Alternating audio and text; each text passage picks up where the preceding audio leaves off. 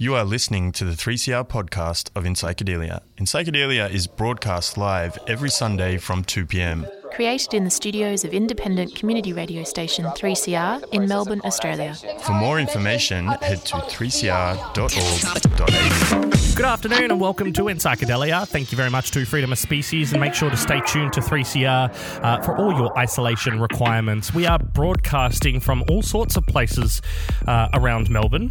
Personally, I'm in Preston in my house with my window open, so pardon the wind, but I have to leave the window open because I've made friends with two pigeons and they like to come inside. So, important things.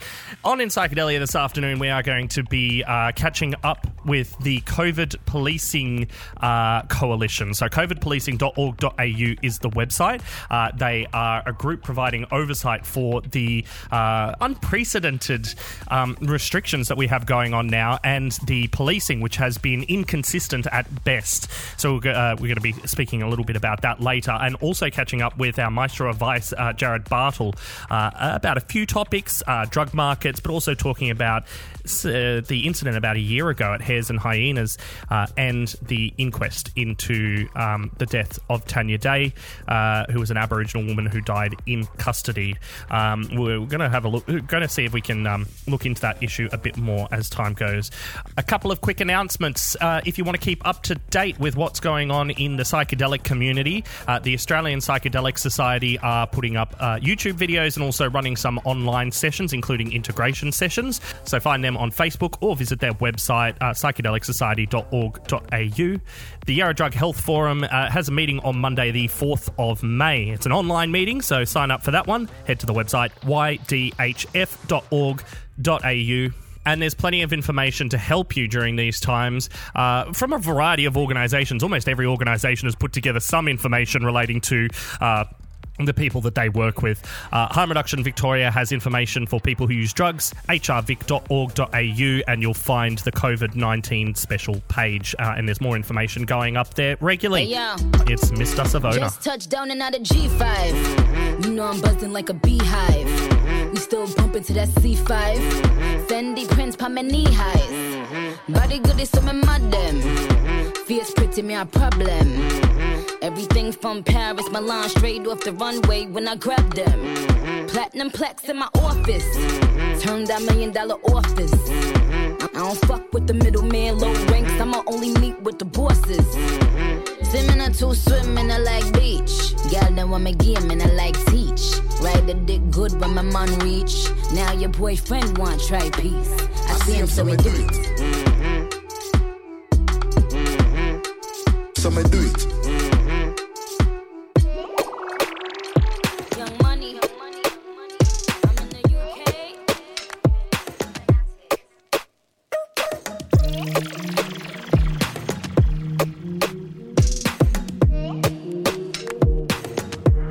Yeah, banks and rank. Yeah, listen up, star. Fast girl on a dry fast car. I'm inside like interior. Top drop down, but you can't see the bra. Been trippy for a while. I stay dripping in the style. I touch the beat and it's a murder. 999 put it down. Yeah, boy, I do major things that will shock somebody, cops and taser things. Jeep from 11 seats, some stranger things. Indian marriage, I'ma have to arrange the things like, yo, she did it again, sit with the pen like, vote quick, get in the Benz and bring your friends, drive slow. I'm sipping the Henny, I'm in the enzyme home. Send kids in the building, Caribbean war blow. You know how we all get down. With me in the club, get down. You know how we all get down. Like, whoa, the Black Madonna. Style and vogue. Big shot caller. On the phone like, whoa, the Black Madonna. Style and vogue. Big shot caller. Like, whoa. Like, whoa.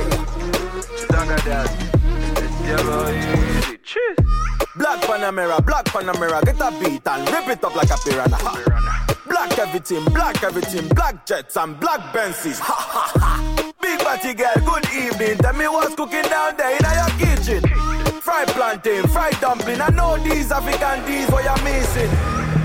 Step up in the club like big bam bam, we be like, what is going up like? On your mark. Like whoa, the Black Madonna.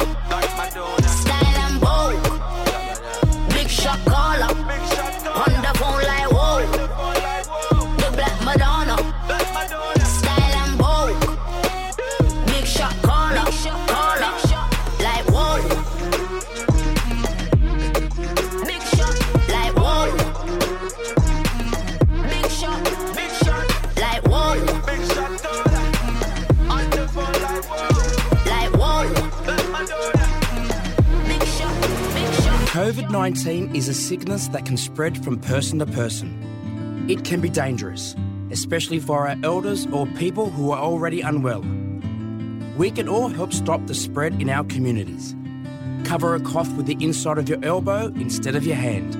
Wash your hands with soap for at least 20 seconds after you cough or sneeze. Go to the toilet and before you make any food. Keep away from people who are sick, coughing or sneezing. Avoid going to places where there are lots of people. At this time, it is best to stay at home and away from other people as much as we can. If you're feeling unwell, have a fever, cough or sore throat, or worried about someone else, phone your doctor, clinic or medical service right away for advice. It is important to stay connected and strong as a community and keep our mob safe. Visit health.gov.au or your local health service for more information. Authorised by the Australian Government, Canberra. A 3CR supporter. Community radio is your antidote to social isolation. Stay connected and listen to 3CR. 855 AM, 3CR digital and streaming and podcasting online at 3cr.org.au. 6 years I've been in desert. Beyond the Bars is 3CR's annual prison project, giving voice to our Aboriginal and Torres Strait Islander inmates right across Victoria. It's good to be here because Aboriginal radio and you don't really get to do this much. Brings us all together. Time, you'll get your time to take that first step out that front door to freedom beyond these walls. And I just want to say thank you to all of you for giving us the opportunity to speak on air. The reason, the bigger the calling. Make your commitment and watch things unfold. And you can listen to audio from this year's broadcasts and previous years as well. Online at any time, just go to 3cr.org.au/Beyond the Bars. But also, while I'm here, I'd like to say thank you for coming, helping, giving us a chance to do this. It's really good, you know. It's been going for a while now. Hopefully it keeps going. You know, like it's good that we can do this and get our voice out there as prisoners. You're listening to a 3CR podcast. 3CR is an independent community radio station based in Melbourne, Australia. We need your financial support to keep going. Go to www.3cr.org.au for more information and to donate online. Now stay tuned to hear the rest of your 3CR podcast. Miss something on the show? Events, articles, commentary, research and policy are all shared on Facebook and Twitter. Visit the In Psychedelia program page at 3cr.org.au and connect with us. And subscribe to our podcast. And Psychedelia live from this desk that I've been at for now 3 weeks or something. It's 3CR. 3CR is at 3cr.org.au and on 855 AM. And digital radio if you're somebody that has a digital radio. And right now across the Zoom panel from me I have our Maestro of Vice, also a lecturer at RMIT University. Jared, welcome to the program. Hi, great to be here. Isolation what? Isolation expert. Is that what you're trying to say? Character, because it's been going. I'm on Jared's Twitter right now, and just he's well, you're another person that's living alone, so you've got the double isolation thing going on. There's been a lot of selfies. You've got a lot of different characters coming out here. You've shaved all your hair off. Looking wonderful. I have. Like the look. I've done the cliche, the isolation cliche of shaving all my hair off. But I'm loving it. Anyway, Jared, welcome. So tell us about your for the past 4 weeks, how has work been going and everything? You are a lecturer at RMIT. Are you using technology to reach the students now? It is, yeah. So we're doing online lectures and online tutorials, which are all a bit strange because particularly with the tutorials, I'm not doing that thing with the students share their screens, because did you see that horrible video that went around with that poor girl was live streaming whilst she was paying to her fellow classmates? So I've told my students, it was like, no need to share your video, just audio is fine. I've heard of a few Zoom bombs into some of the meetings around Melbourne, with some fairly explicit material being dropped into the middle of somebody's discussion on policy around something specific. It's strange times in isolation. I don't know. I'm doing well. I'm doing fine. In some ways, it's better being all alone because I'm not having to worry about kids nagging me, I guess. Yeah, that's you get the background kids in the radio show now, because that's just part of the fun. So there's been a few articles out. I saw that there was also there's a bit of research now about alcohol consumption going significantly up. Not unexpected. It's this kind of thing that you see during the apocalypse.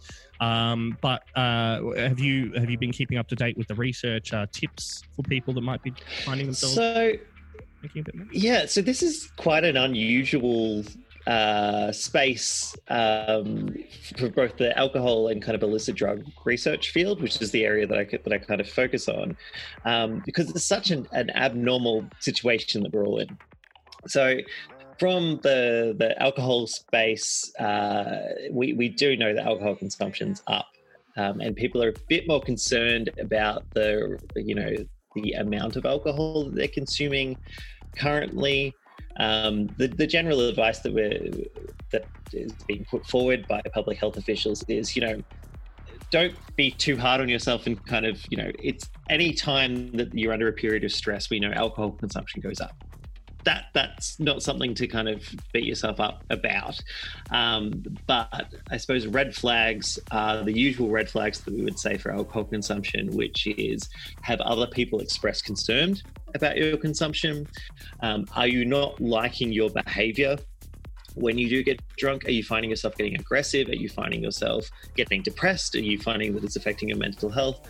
And also, is it inhibiting your ability to go about your daily life? So if you're waking up if you're drinking daily, drinking to excess daily to the point where, you're hungover all the next day. Again, I'm fairly civil libertarian on people setting their own thresholds for risk. But I would say that we're definitely all, and I'm speaking personally about myself as well here, we're all potentially at risk to some extent with our habits at the moment, and we need to be just aware of whether or not we're moving more into that dependency type pattern of behavior as opposed to that indulgence type behavior. And there is sort of another element to alcohol and drug use at a time during a global pandemic, especially respiratory virus. Other risks? Are there other risks for people who use drugs relating to the coronavirus and to other respiratory diseases while we're at it? If your drug of choice inhibits respiratory function in some way, that puts you at greater risk in terms of the coronavirus. So obviously tobacco consumption is a big one. There's a big campaign at the moment of, if you've considered quitting, quit.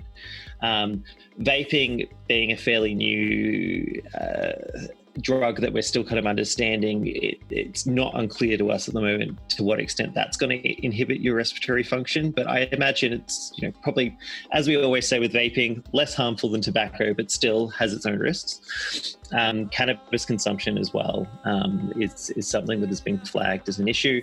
And if you have any other ongoing health issue, you're at risk of coronavirus. And we know the population that is people who use drugs tend to have ongoing chronic health conditions at a slightly greater rate than the general population. So that's something to be aware of. Something that I was going to actually ask you, Nick, is I'm finding it tricky to give harm reduction advice a bit in this situation, particularly because that kind of standard bit of harm reduction advice that we give people who use drugs, which is never use alone, is a bit tricky now, because we say, never use alone, but also having someone around at your house puts you at increased risk of this coronavirus. It's been a bit of a debacle online as well, because there is one group who have been really highlighting that issue in particular in North Richmond, where actually the police aren't policing the stage 3 restrictions in the same way as everywhere else, because of the way that people who use the medically supervised injecting room interact and engage. So those people are still congregating around the Richmond area, and there's still people, together and travelling into that area, which has raised some concerns with people. But it is a tricky one because, as you say, people shouldn't be using alone. The MSIR can and does. If somebody overdoses, it's gonna, if you've got a coronavirus and and you're overdosing, you're gonna die of overdosing, not it's like that's an instant death sort of thing. Well, not there's a process to it, but it's, you need someone looking out for you. Yeah, there's sort of multiple risk factors. So yeah, it is hard. And we've been trying to think through Harm Reduction Victoria. So the Harm Reduction Victoria website has a bit of information for people that are on the pharmacotherapy program, or people with prescriptions. So I think people can get their they can get longer prescriptions at the moment, and they can get repeats for longer. But yeah, as you say, people will be alone. So we've been trying to do regular catch-ups for just online catch-ups for at work, and I think that helps to connect with people. But the reality is as well, when you're using things like this, it's a bit awkward. This social life is all through the video camera on phones, and you don't get to see anybody. There's plenty of people. You've probably got people, everybody's got people they know that just get anxiety about being on camera or being on a microphone or having to make a phone call or anything like that. So for those people who might already be a little bit isolated, it's even more difficult. So it's a hard one. And I'm interested, and I suppose this is me putting on more of like an academic researchy hat, but I am interested to see what's going to happen in terms of drug consumption. So an article that I wrote with Professor Nicole Lee, who I work with, in The Conversation, was dealing with just generally talking about people who use drugs and the coronavirus. And because this is such an unusual situation, I'm not too sure the impact of all of this on illicit drug markets. So I imagine we're going to have supply issues because of import-export restrictions. Does that mean we move to local production in terms of illicit drugs? I don't know. Does that mean we're going to have decreased demand in drugs is an interesting question, because a lot of drugs are reliant on social interaction. Are people going to be taking caps of MDMA by themselves with their other friends via Zoom? I'm sure some people are doing that, but is that necessarily going to be the same experience that people are going to want to seek out? Interesting times from that perspective of how is this going to impact illicit drug consumption? I've heard a few curious anecdotes, and this is just anecdotes, just stories I've heard along the grapevine, along speaking with people, that some people have actually found, some people who were struggling with a substance dependency issue have actually found that the stress of the pandemic has made it easier for them to just stop, because they just couldn't be stuffed with it. So there seems to be, people are having such a diverse range of reactions. Everything from, some people quite enjoy the isolation and are making the most of it, and some people are very stressed, and rightly so. People have lost jobs. People's whole lives have been turned upside down. So, yeah, huge range of interactions. Do you know, is there anybody in Australia looking at tracking some of the market, like trying to track what's going on with the black market at the moment? Because it is, that's always been a tricky one to track, but I saw research in the UK, they're starting to gather some information. So, anything in Australia? So NDARC do sentinel surveys of people who use drugs. So sentinel surveys are, they're not necessarily representative surveys, but they have a group of people that regularly take various types of illicit substances, and that's how they can get things like market price and market value through these NDARC surveys. So I'd be interested in seeing that. I mean, the basic economics of things would make me think that the prices are going to go up, but we don't know. There are huge gaps in our understanding of how, when it comes to illicit drugs markets, how easily things can shift. So, for example, if you're heavily reliant on importation of methamphetamine product, how easily is it for organised crime, essentially, at the top end, to adjust from import-based supply to local production supply? Do they have capacity to do that? I would assume not, but I don't know.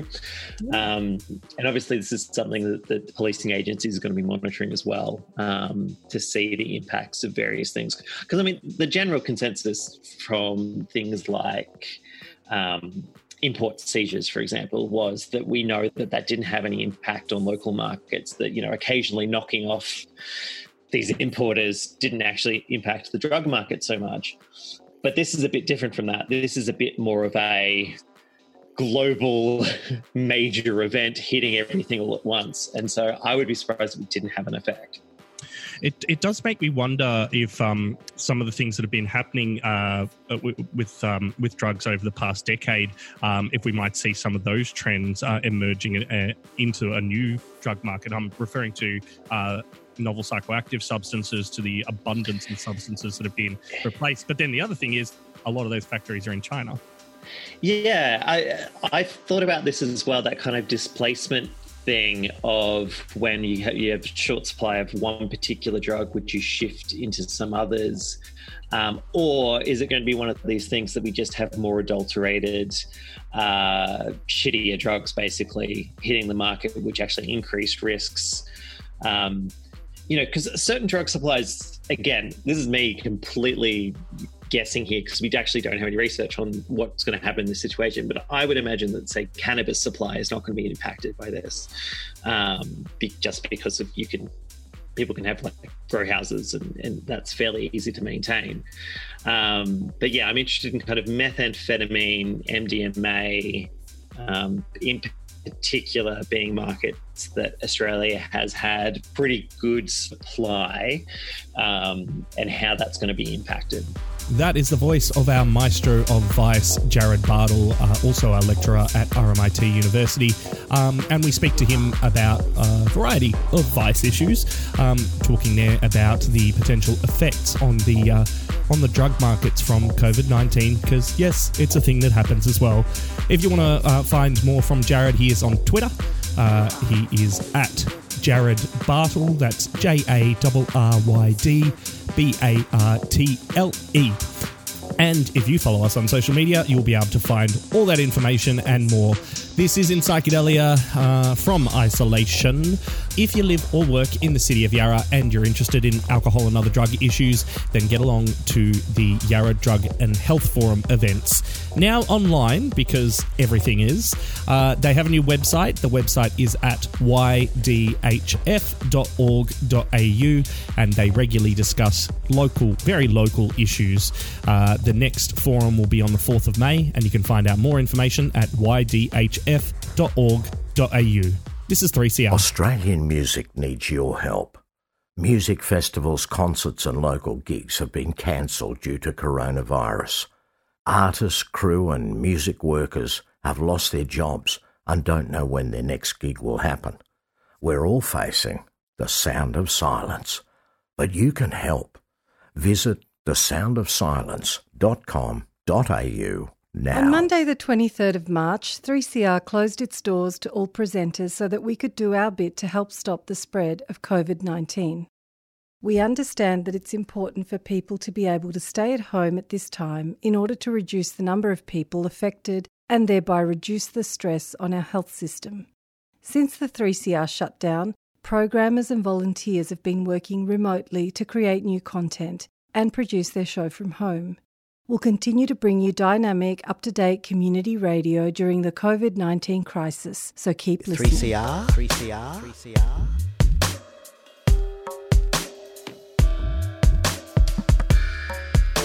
In Psychedelia on Zoom on 3CR, 855 AM, 3cr.org.au and 3CR Digital. We're going to be talking today about the strange new world that we live in, about the strange new things that might be going through your mind every time you leave your home. I know that some of my friends have taken to things like carrying around a bag of shopping at all times so that they've been shopping. It's essential. But there's a strange sort of almost paranoia because our situation has flipped entirely from a country where you were free to move about pretty much as you wish, as you desire, as long as you're going to, pay for the mode of transport that you're using, and you're not taking fruit over the border, you can move about. But now you can't even leave your house unless it's for something essential. A project has been set up to track some of the policing that is going on at the moment because the rapid change of the rules and also the room for interpretation and discretion has meant that there's been some strange things going on in Victoria. So we have on the Zoom line Jennifer Keane McCann, who is a lawyer and an academic volunteering with the Melbourne Activist Legal Support, MALS, and Michelle Sabto, solicitor and academic, also volunteering with Melbourne Activist Legal Support. Welcome. Thank you. Thank you for having us. So I suppose we'll get started on tell us about covidpolicing.org.au. It's a website that's been pulled together. There's a bit of a coalition of forces. Tell us how did this come together and what's it for? Nice. So covidpolicing.org.au is, as you rightly said, Nick, is a collaborative project, and it's run by a number of legal and human rights advocacy organizations and backed up by a number of policing academics. Some of the partner organizations include Amnesty International, the Police Accountability Project out of Flemington and Kensington Community Legal Centre, Liberty Victoria, and Community Legal Centres Australia.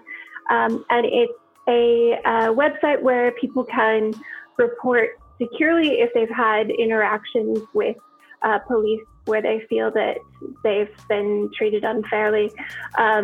People are able to report anonymously. It goes into our encrypted server. The idea is to correlate these responses and be able to look for trends and monitor potential abuses of the policing of these restrictions. And it came about, Michelle and I are volunteers as a part of Melbourne Activist Legal Support, MALS. And MALS itself is an all-volunteer organization. And colleagues of ours thought at this time, normally the work that we would be doing is fielding legal observer teams at protests and providing support to activists to keep open a space for political speech.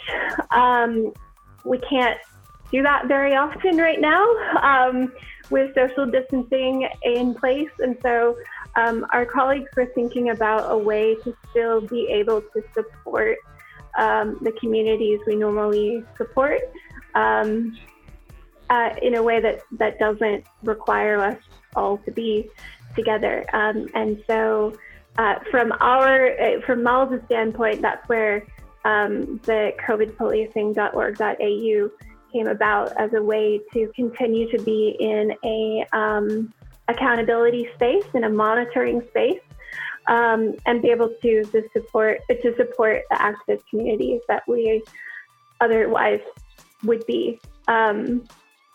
Michelle, would you like to? No, that sounds conclude? Yep, that sounds right to me. Yep. The other face that has joined us is Ash Blackwell, co-host of In Psychedelia as well. Ash, if you have any questions, jump in. So you've been collecting reports and you've been publishing some information about those reports in the weekly roundups, of which the second one just became available. covidpolicing.org.au is the website. Now, I imagine you're getting all kinds of reports as well, perhaps some a little bit frivolous where you're like, well, you probably were doing the wrong thing, and other ones that might be a bit shocking where you kind of go, wow, okay, that's stepped out. Can you tell us a few of the stories you've heard so far?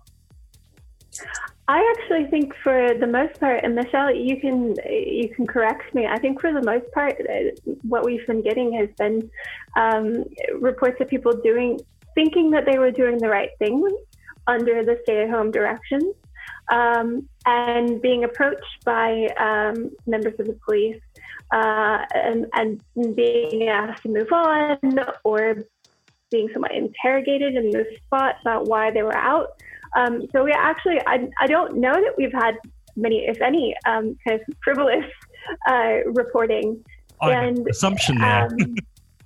Yeah, well, and you know what? That's fair. That's fair. And it's a fair assumption to think that sometimes people think that they're being treated unfairly, and maybe they're not. And you know what? That's fine. If you want to come and vent, that's fine. But for the most part, as far as I know, what we've received is folks thinking that they're doing the right thing.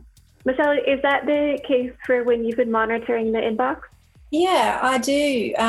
I haven't been responsible for writing any of those reports, but I keep an eye on what's coming in. And I think that's a fair assessment. Everyone, we don't have anyone who's submitted a report that says, well, I was doing the wrong thing and I wish I hadn't been stopped.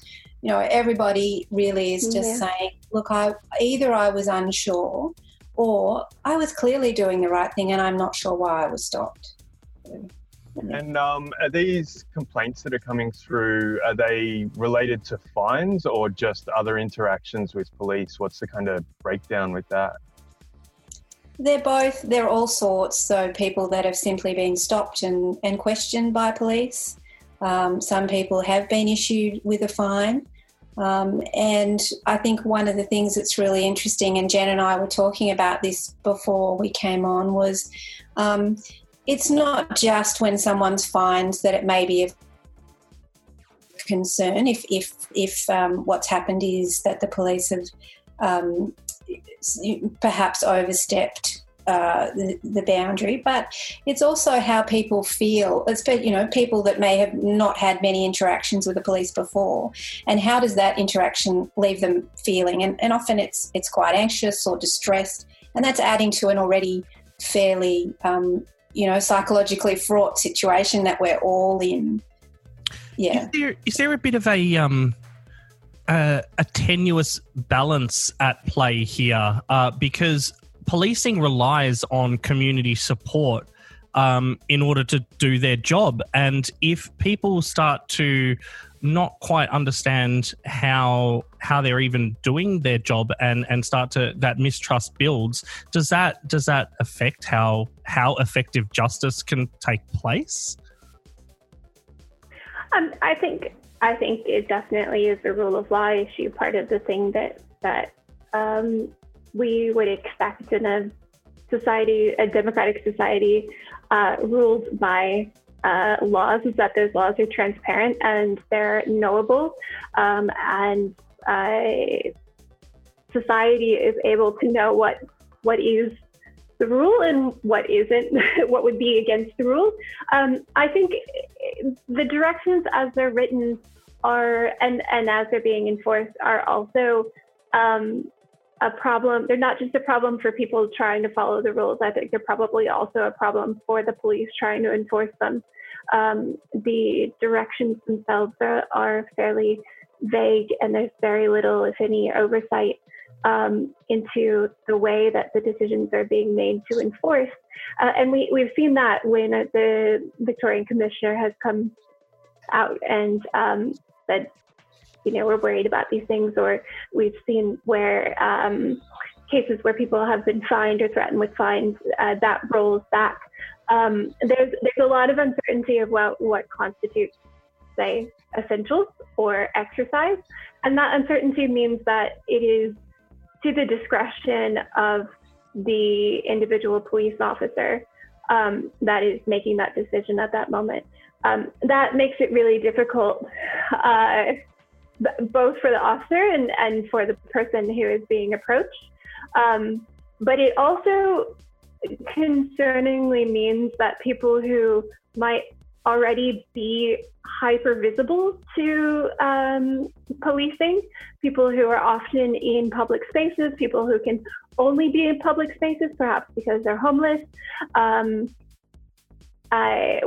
we've seen by the reporting, collating the data from New South Wales Police that Osman Faruqi did in the Saturday paper this past week, areas that are poorer, that have a higher number of migrants or Aboriginal Australians are places where already hyper visible to the police are also places that in New South Wales are receiving those fines. And so where there is a lot of discretion, there's also the potential for people not to know what it means to be following the rules. But there's also potential for the people who are already highly visible to the police for other circumstances are then the people who bear the brunt of the enforcement of these fines. Do we know much yet about the prevalence of whether that's happening in Victoria? Like, I've heard some sort of anecdotal reports, but is there any data available, or have you guys been collecting any kind of consistent stories about whether that kind of version of targeted policing against vulnerable communities who already might be targeted is happening in the response at the moment? We know that the New South Wales Police have just started, I think, releasing, or perhaps they are releasing geographical data. So, I think Osman Faruqi, the journalist that Jen was talking about, I think he was on the Drum last night, and he was talking about their analysis of that kind of data. But in Victoria, it seems that as of last night, we're still only getting raw numbers. We're not getting information about where those fines are being issued. One of the things that we have been focusing on this show during the pandemic specials, I suppose, is trying to find information about what is happening specifically for the various drug markets, and then those effects on the people that use those drugs, but also how people are being policed. This is especially for certain parts of the drug-using communities, a very wide variety of drugs out there. They are some of those marginalised groups, and we've heard stories from, for example, the medically supervised injecting room in North Richmond. There have been stories online, lots of complaints about people not maintaining physical distancing around there. So this it's already a touchy issue down there. But we've heard that police are not sort of policing it in the same way. Do we know how drug users in particular are affected, especially the more marginalised groups? I don't, and that's a fabulous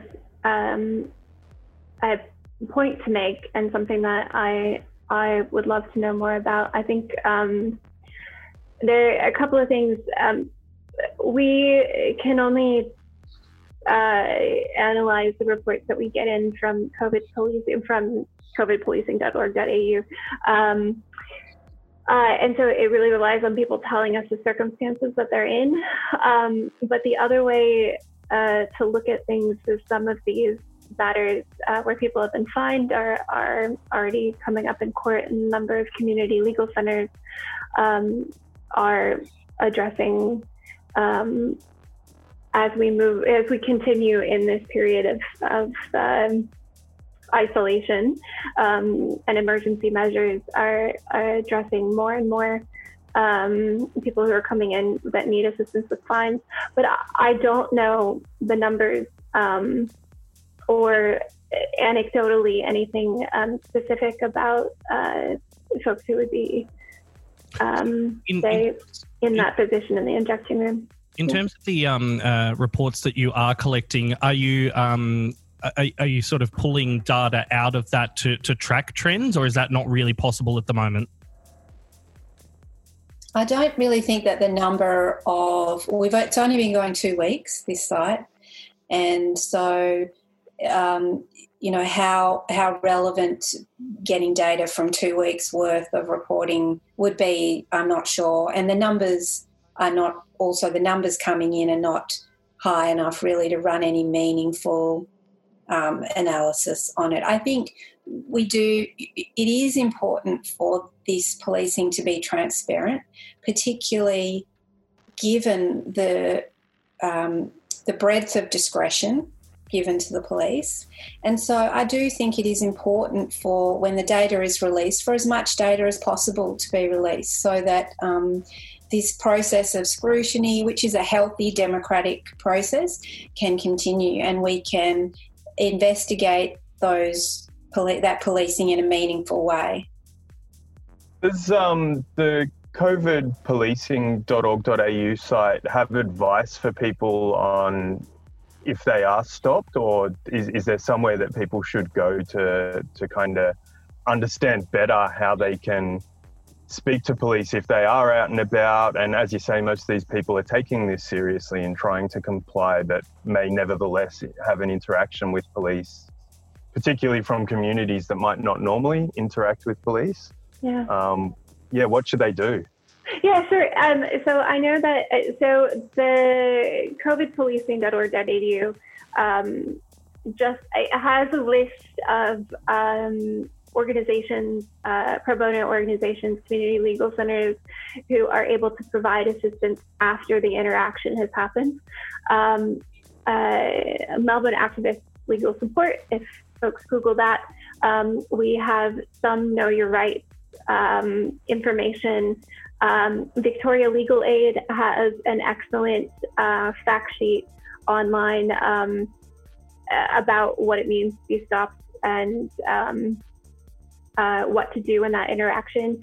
So it'd be really important it's really important for all of us to have a quick look and think about what our rights are in that interaction.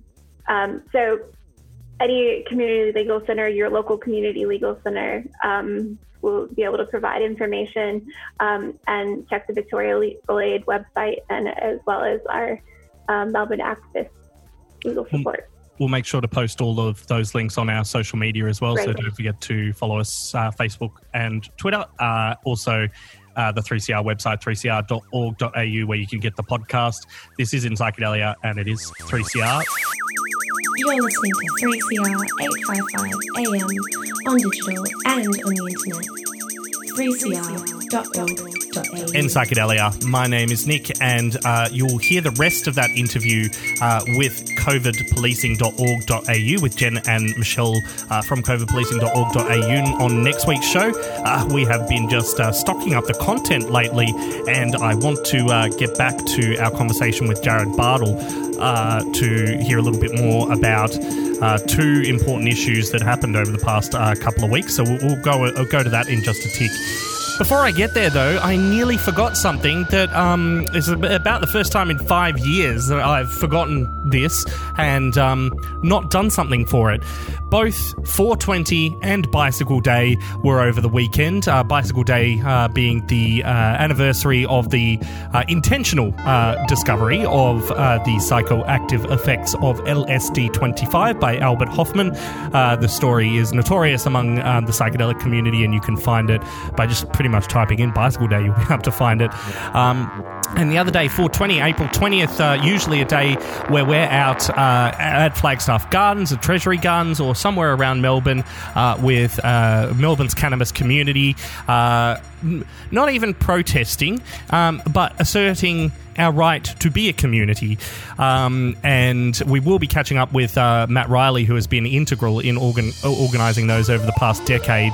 But yeah, no 420. I know there were some celebrations online. Organisations like MAPS, the Multidisciplinary Association for Psychedelic Studies, have been running online seminars and things like that. The Australian Psychedelic Society as well. Do follow them on Facebook and subscribe to their newsletter. Heaps of things coming out of there, especially the Sydney chapter at the moment, and lots of videos going up on their YouTube channel as well. And while we're on YouTube, EGA YouTube channel at youtube.com/EntheoTV, there will be some exciting announcements soon in regards to a potential replacement for the Garden States event, which was going to be on just a couple of weeks, but cannot go ahead any longer. Back to our conversation with Jared Bartle, our Maestro of Vice, and I wanted to ask him about two things that happened over the past couple of weeks that might have skipped your news cycle, and that is the IBAC report into the hares and hyenas incident, which I'll let Jared talk about now. This has been kind of a long time coming. It was middle of last year. I'm thinking off the top of my head that this event actually occurred.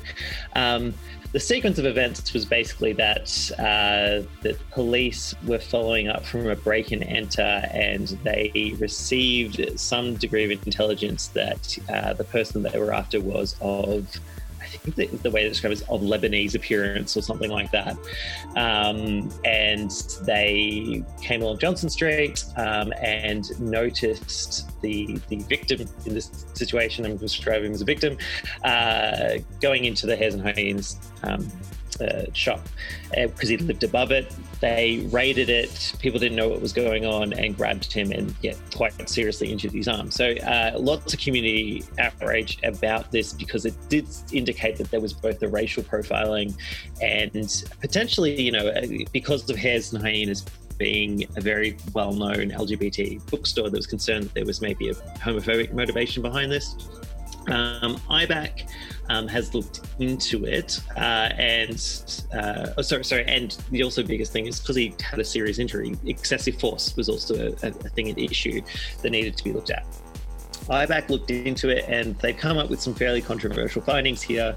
They found that the police were not motivated by sexuality or race-based grounds in conducting the raid and undertaking the arrest.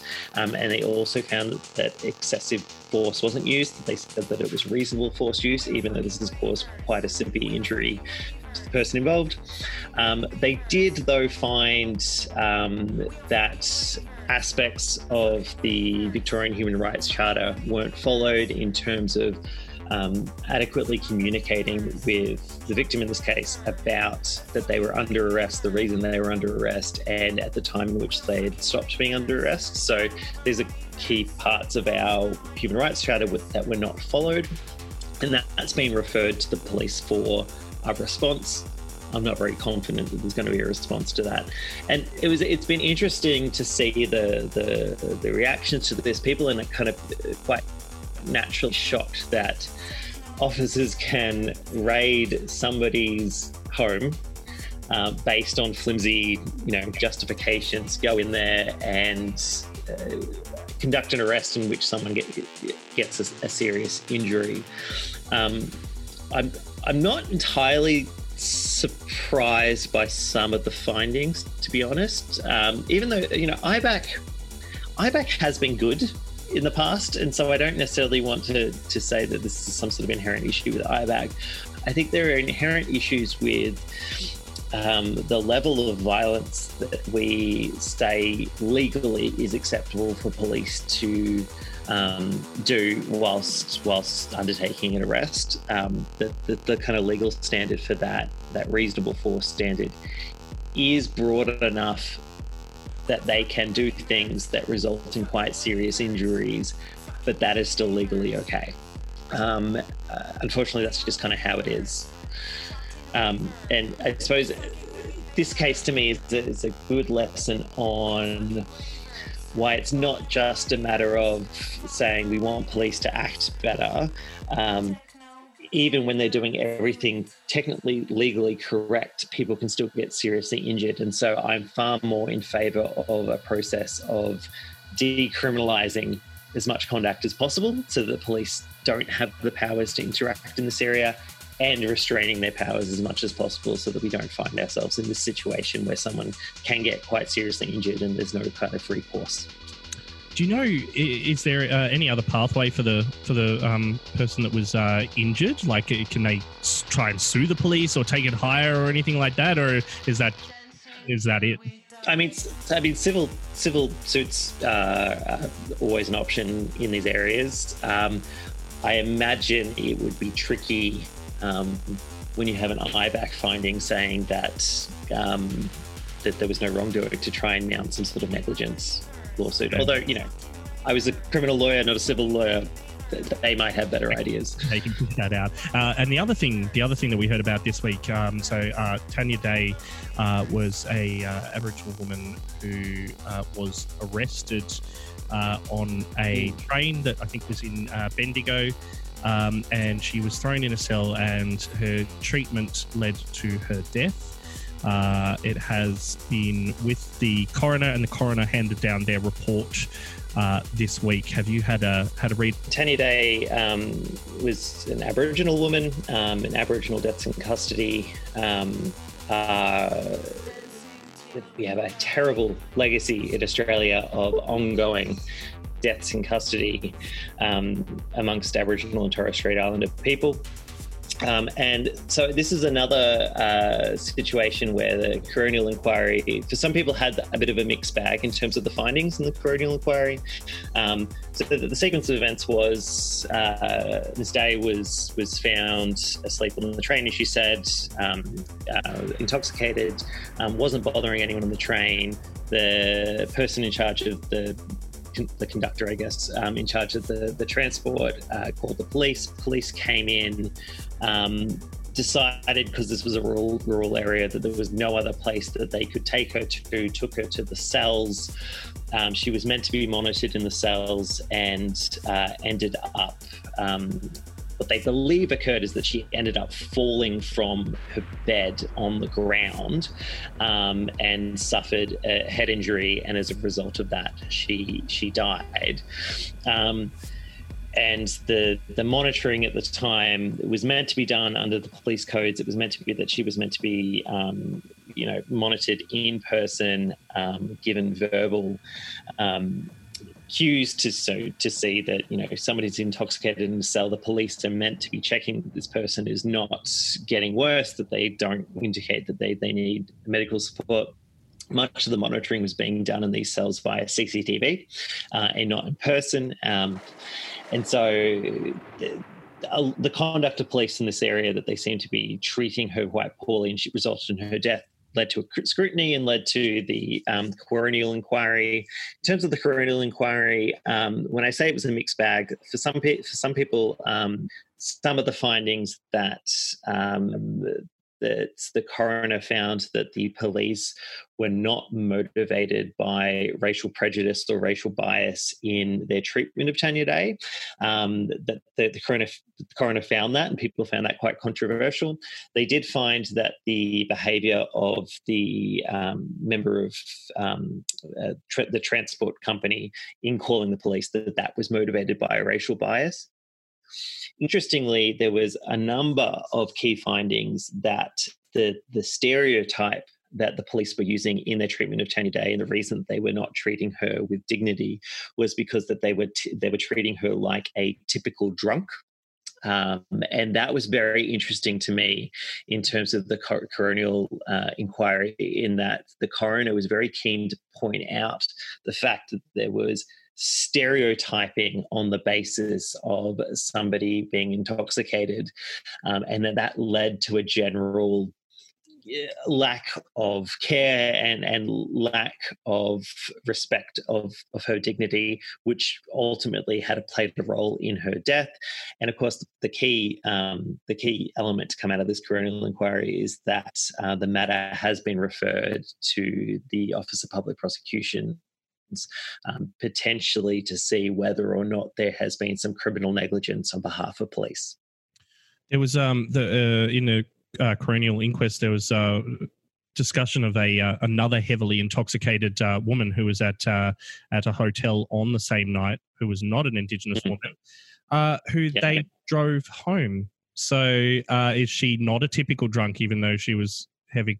Do you have to? Is it based on the color of your skin? This is what's caused a lot of controversy in the coronial findings, because there was clear evidence that a non-Indigenous woman was treated with a degree of respect and being able to find alternative accommodation for her, but not Tanya Day. The coroner justified that, I guess, to some extent because of the level of inebriation of the other woman, saying that she was more easily dealt with via these alternative measures as opposed to Tanya Day, who required more intensive isolation. Again, this is quite a controversial part of that finding, and lots of people are heavily critical of that reasoning. Yeah, it's hard when I've been spending the past 8 to 10 years going to music festivals and looking after heavily intoxicated people, and there's some fairly basic rules to follow, and you can all do it at home if you're somebody who likes to be intoxicated, or your friends do. Or if you're in isolation, then be careful, as we were talking about before. But just keeping an eye on people is a fairly basic thing, and making sure they don't hit their head or throw up in their mouth. These are easy things to do. It's not hard to keep people alive. Some of the statements made by police were fairly indicative of how they thought about intoxicated people, when they talked about the fact that, well, on the CCTV footage, you could clearly see that she was lying on the ground. And their response to that was, well, in our experience, drunks like to lie on the ground when they're in the cells. Okay. Again, this stereotyping on the basis of substance user or someone who might have a problematic relationship with alcohol was interesting, because it's a pattern of policing behaviour that we all kind of know happens. But I guess it's struggled to be labelled sufficiently, and I found that quite interesting that the coroner was willing to say, no, you're using this cognitive framing in your mind to say she's drunk, throw her in there, she'll be fine, rather than treating her like a person. If you want to know more about the Justice for Tanya Day campaign and about everything that's been going on, there is a Facebook page, facebook.com/Justice for Tanya Day. And also a petition is still live, and that is at actionnetwork.org/petitions/end Aboriginal deaths in custody, with a hyphen between each word. I'll post the links to those on social media as well, on Facebook, on Twitter, so you can go and have a look at those. Do you think, just finally, Jared, that we might actually see a change to the public drunkenness laws in the next few years, or are we all just going to be worried about being able to leave our property? So the good news on that is that the Andrews government has actually promised to change the laws in regard to public drunkenness. So we are likely to see a decriminalisation of public drunkenness at some point. Obviously, at the moment, a lot of timetables for lots of various legal proposals. I don't know when that's going to be, but it's certainly something the Andrews government is committed to. Hey, Jared, thanks for joining us today. I hope you're enjoying isolated life as much as you can.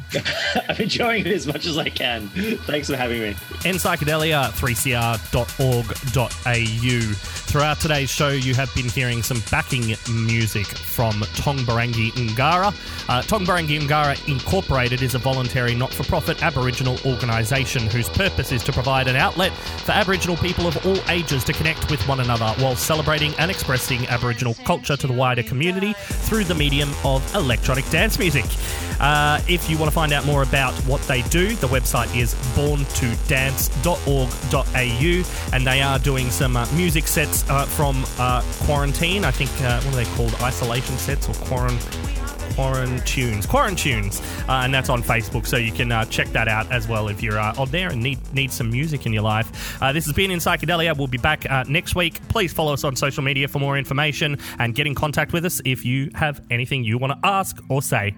Thanks. Queering the Area up next. See ya. This is In Psychedelia. In Psychedelia does not condone or condemn people who use drugs for their choices. Our aim is to present the diverse intersections of psychoactive drugs and society.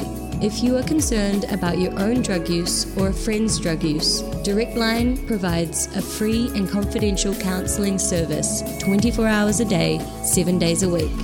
Call 1-800-888-236. This has been a 3CR podcast. You can hear In Psychedelia live every Sunday from 2 p.m. Head to 3cr.org.au for more.